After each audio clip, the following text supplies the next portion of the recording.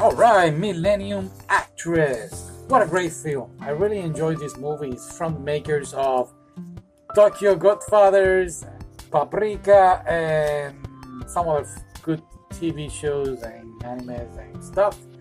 I really like it. I wasn't expecting it to be this good. Straight to the point. Now, it's after World War II.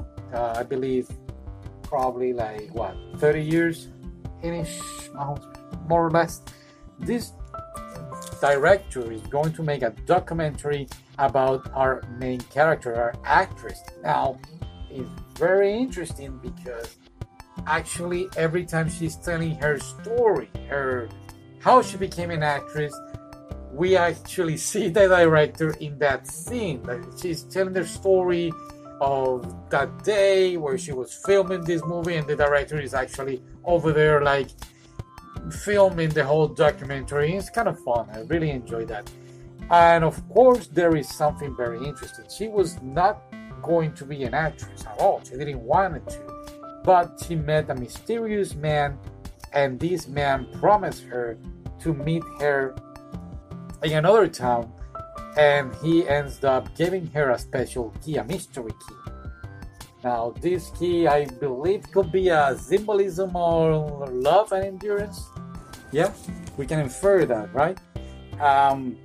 Now, again, she's traveling through her memories, and it was very cool. I really enjoyed this film. Very touchy feelings and moments, and every play or every movie that she made was, in fact, the main character of her was looking for a man or protecting a man. And of course, is this mysterious man that she was looking for through her whole movie. I mean, through her whole life.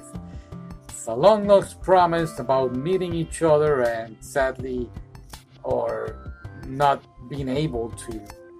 And the movie represents or presents this whole idea about maybe she was cursed by a witch, and of course later in the future we actually get to see who the witch was, or the person behind the whole scheme was, and the whole idea of MD, and or people just jinx your career.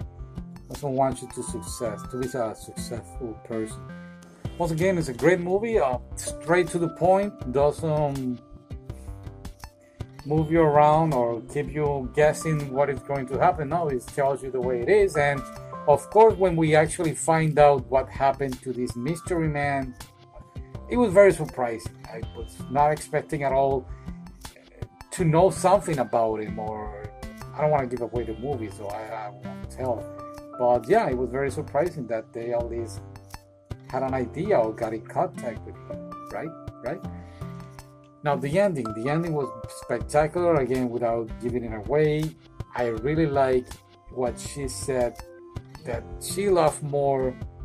What she loved the most was actually the pursuit of him. This actually keeps her young, keep it on that feeling like, oh, I'm gonna find him someday, and it's gonna be like back when I was a young girl, and all those feelings that love move us around. It was beautiful, executed, and yeah, great movie. All right, tell me what you think, and I'll see you next time.